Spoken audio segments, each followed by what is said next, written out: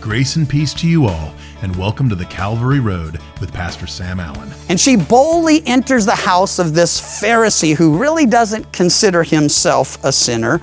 And what's the difference in a really religious person and a completely non-religious person? A religious person is someone who's better at hiding their sin. Someone who has traded sins that are obvious for sins that are easier to hide. And that's what he was doing, and I want to make sure that doesn't happen to you.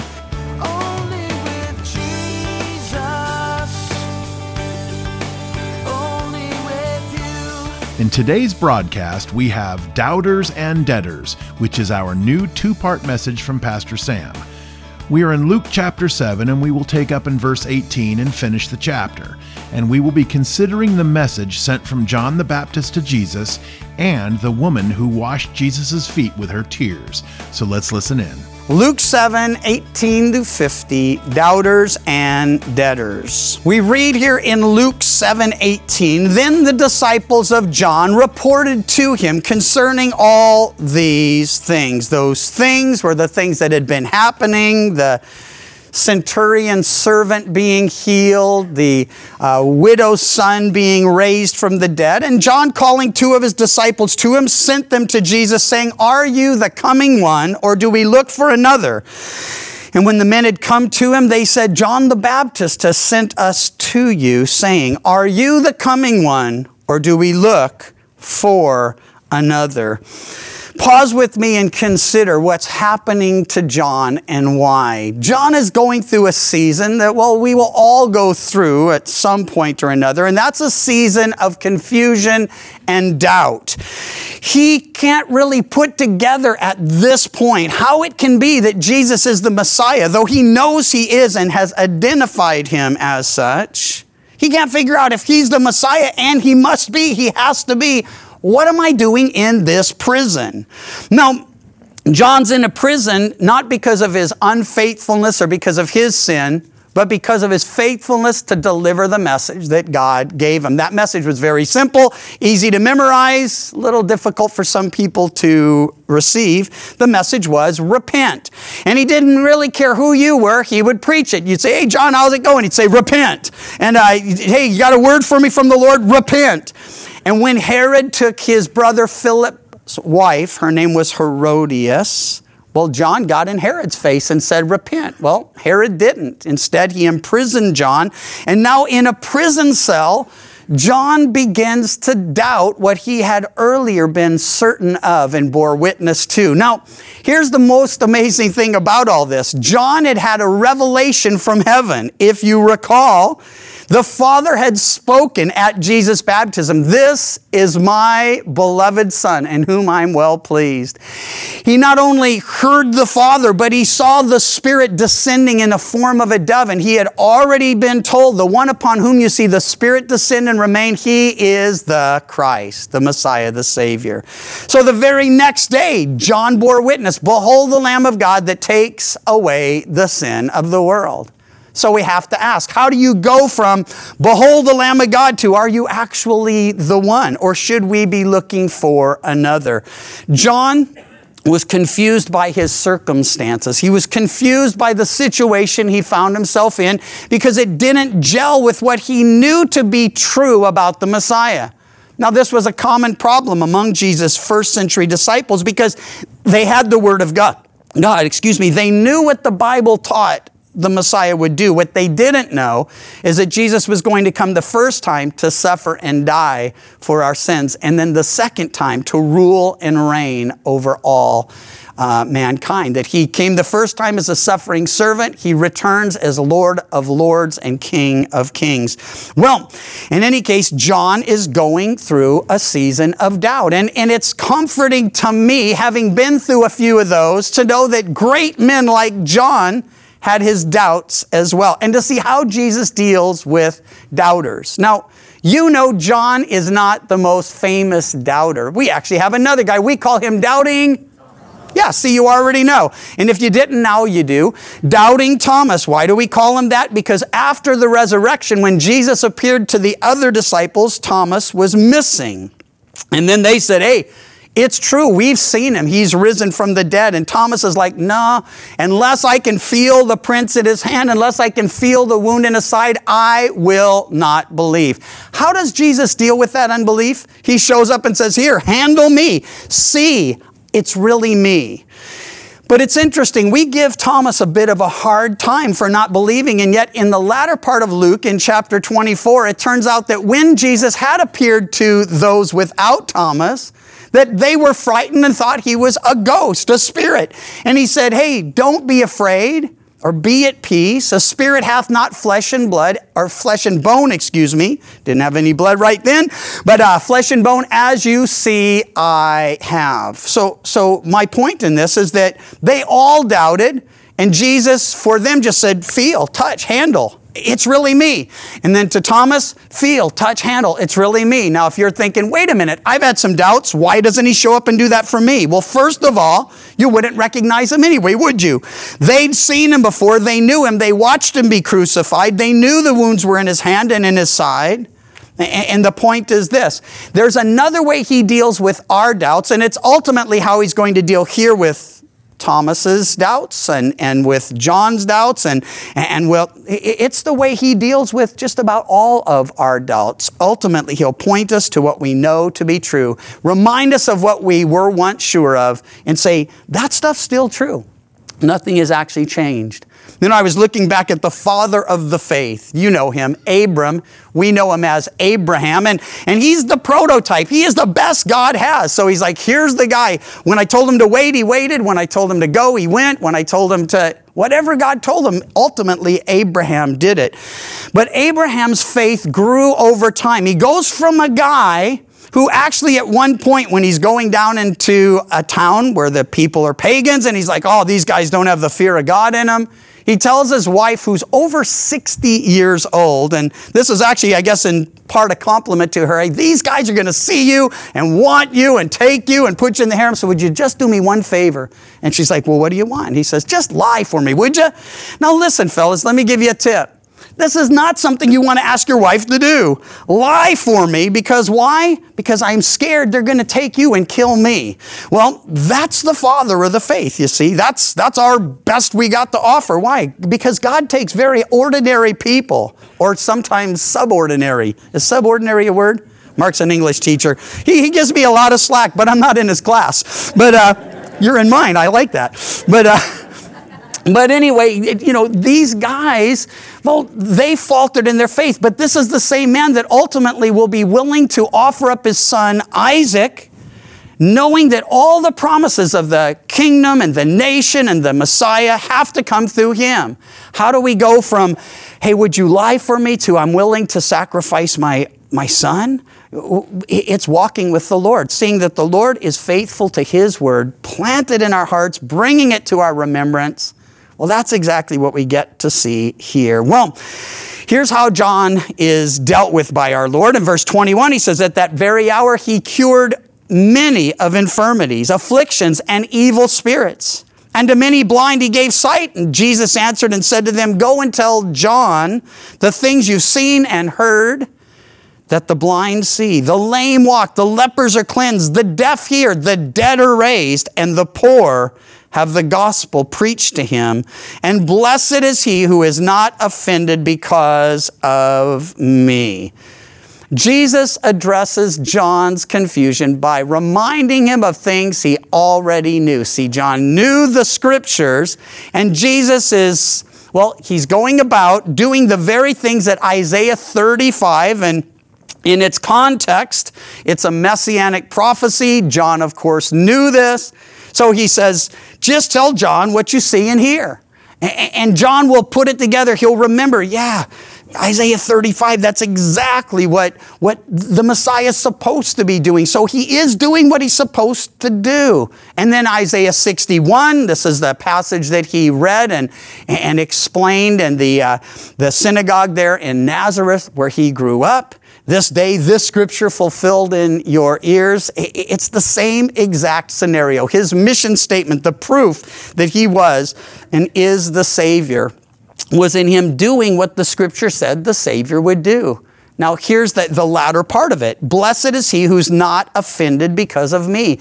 He's saying, here's what I'm doing. Remind him of it. He'll recall the scripture and he'll be assured and secured. But here's the thing. Tell him not to be offended at what he doesn't see me doing.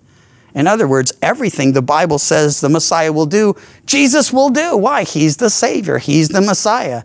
But we can't stumble over the fact that it's not happening on our timetable or the way we thought or in the order we had been thinking. We just have to trust that he is going to do what he promised to do. Well, when the messengers of John, verse 24, had departed, he began to speak to the multitudes concerning John. What did you go out into the wilderness to see, Jesus asked? A reed shaken by the wind? Of course not. John was anything but vacillating. Again, he was a rock. He stood firm and called his generation to repentance. But what did you go out to see? A man clothed in soft garments. Indeed, those who are gorgeously appareled and live in luxury are in king's courts. Where was John? The king's prison.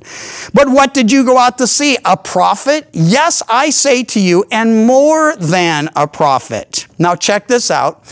In the very same way that Jesus assured John by pointing him back to the scriptures, what he knew to be sure and true, that's what he does now. After affirming and validating John's character and his calling, he points them to the prophetic scriptures. This is he of whom it was written, verse 27, Behold, I send my messenger before your face, who will prepare your way before you. Now, Jesus is doing two things here, and the second might not be as obvious, so I want to make sure you get it. The first is he is saying, hey, he is the fulfillment. John is the fulfillment of this prophetic scripture. But that means Jesus is also saying, and I am, in fact, the Messiah, the Savior. Because this passage, I'll send my messenger before your face to prepare your way before you. Before who? The Messiah, the Savior. And John had already pointed out Jesus, the Lamb of God who takes away the sin of the world. But I say to you, or for I say to you, among those born among women, there is not a greater prophet than John the Baptist. But he who is least in the kingdom of God is greater than he.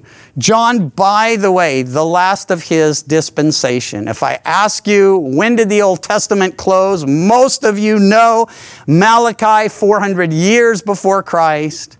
But here's the thing. The scriptures tell us really the Old Testament dispensation closes with John. The law and the prophets were unto John.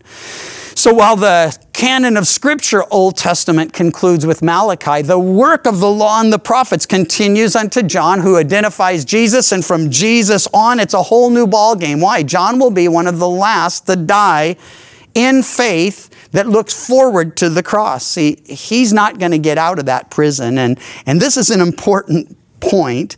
Jesus validates his character and his calling. He explains that he is the forerunner, but he never suggests that John should expect to be getting out of that prison. Or don't worry, I'll send someone, we'll break you out, or we'll post some bail, or anything like that. He encourages him, he affirms him, but he makes no promise to rescue him.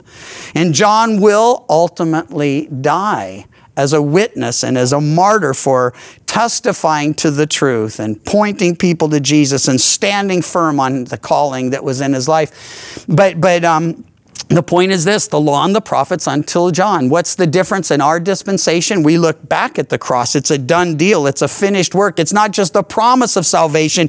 We have the proof. Jesus died, was buried, and rose again the third day as he said he would. Well, when the people heard him, verse 29, even the tax collectors justified God, having been baptized with the baptism of John.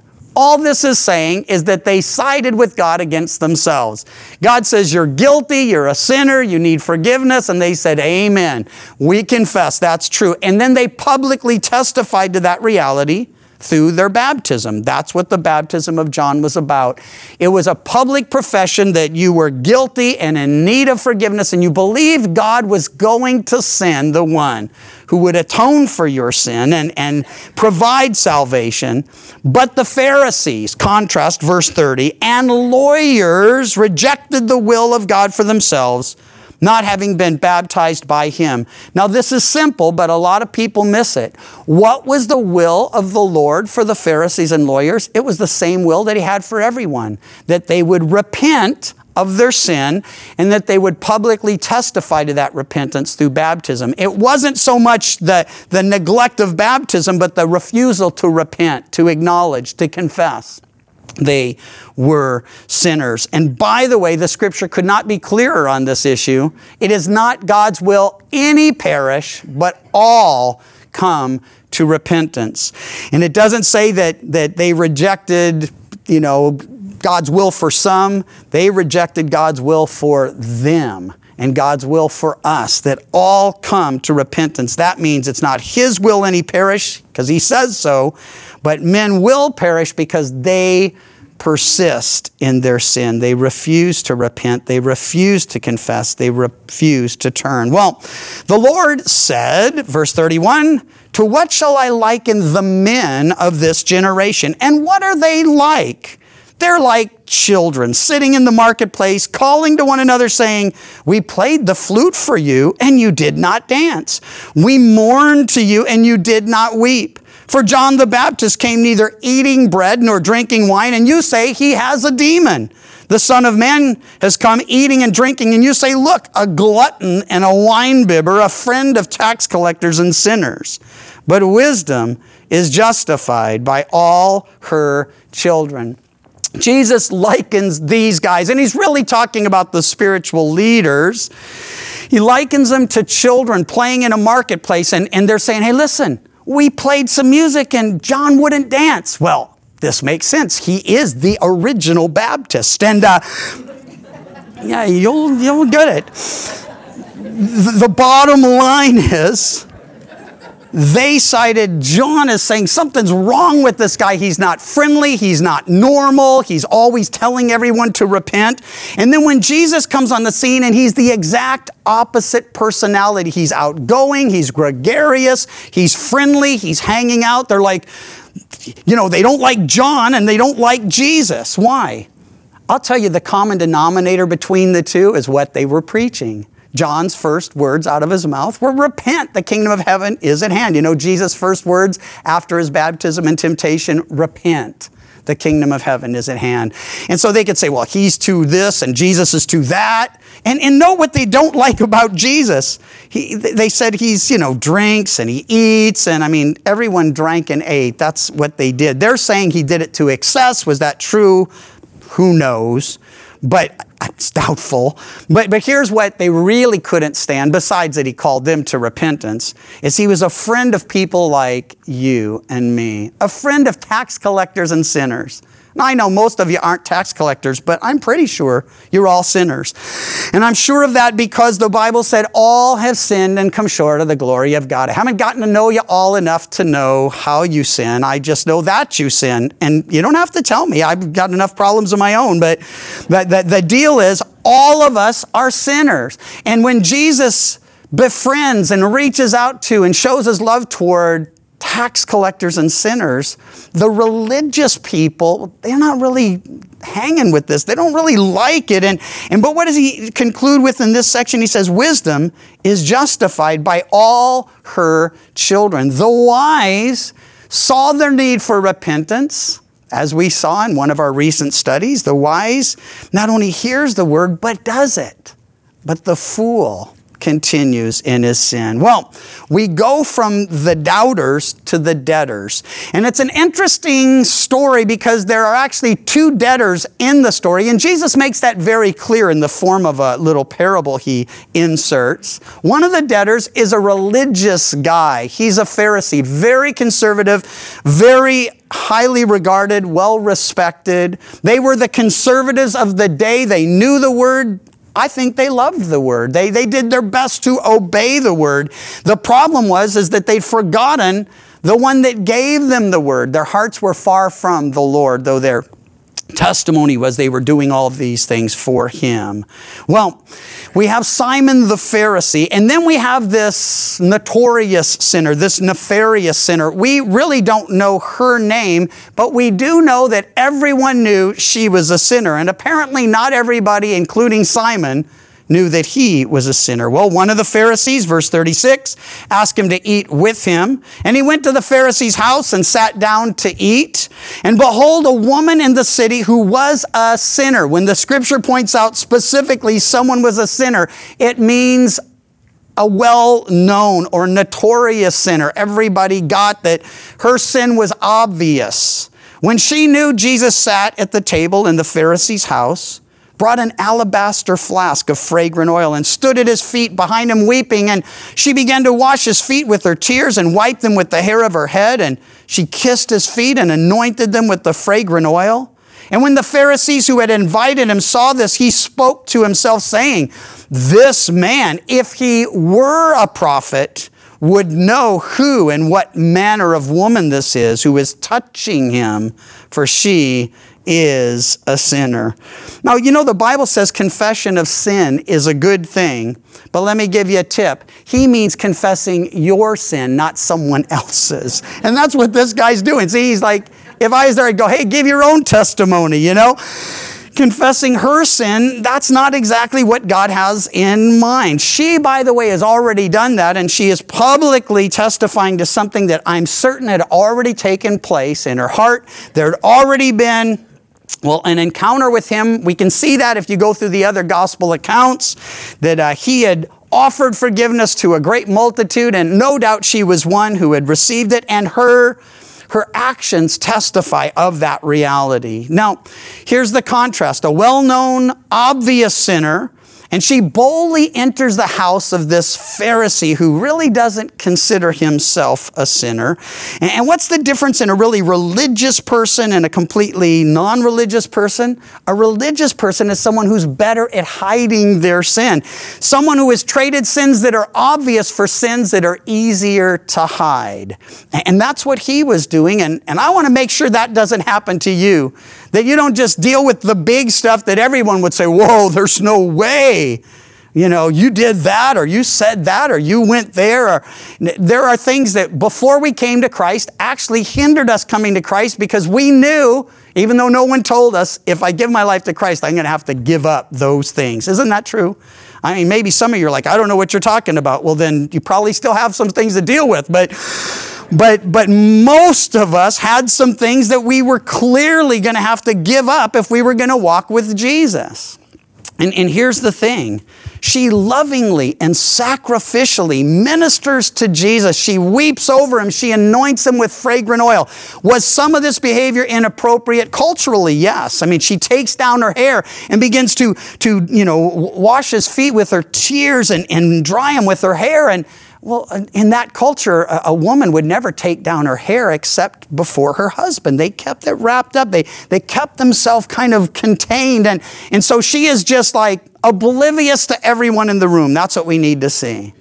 Her eyes are fixed on him. She doesn't care about Simon. She doesn't care about the disciples. She doesn't care what they think of her. She only cares about him. And why would that be?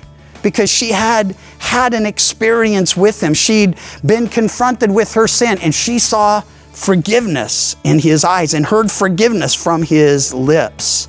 So she's doing what really all of us should be doing, lavishing our love on him, not worrying about what people are going to think of me or how they're going to perceive me or how does this look to them, but Lord, I just love you and I thank you, and everything I have is yours. Everything I have is yours. Doubt is not something we should be ashamed of. However, many times we are, and that shame can prevent us from stepping out of it. The remarkable and comforting fact is that some of Jesus' first disciples, who personally saw and heard so many amazing things, doubted. Perhaps instead of how God or even others view our doubt, we should consider how it affects us. James 1:6 tells us, "But let him ask in faith with no doubting. For he who doubts is like a wave of the sea, driven and tossed by the wind.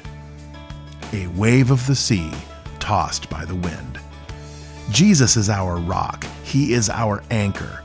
Addressing our doubts by asking for His help is going to always be the best way to remedy this situation.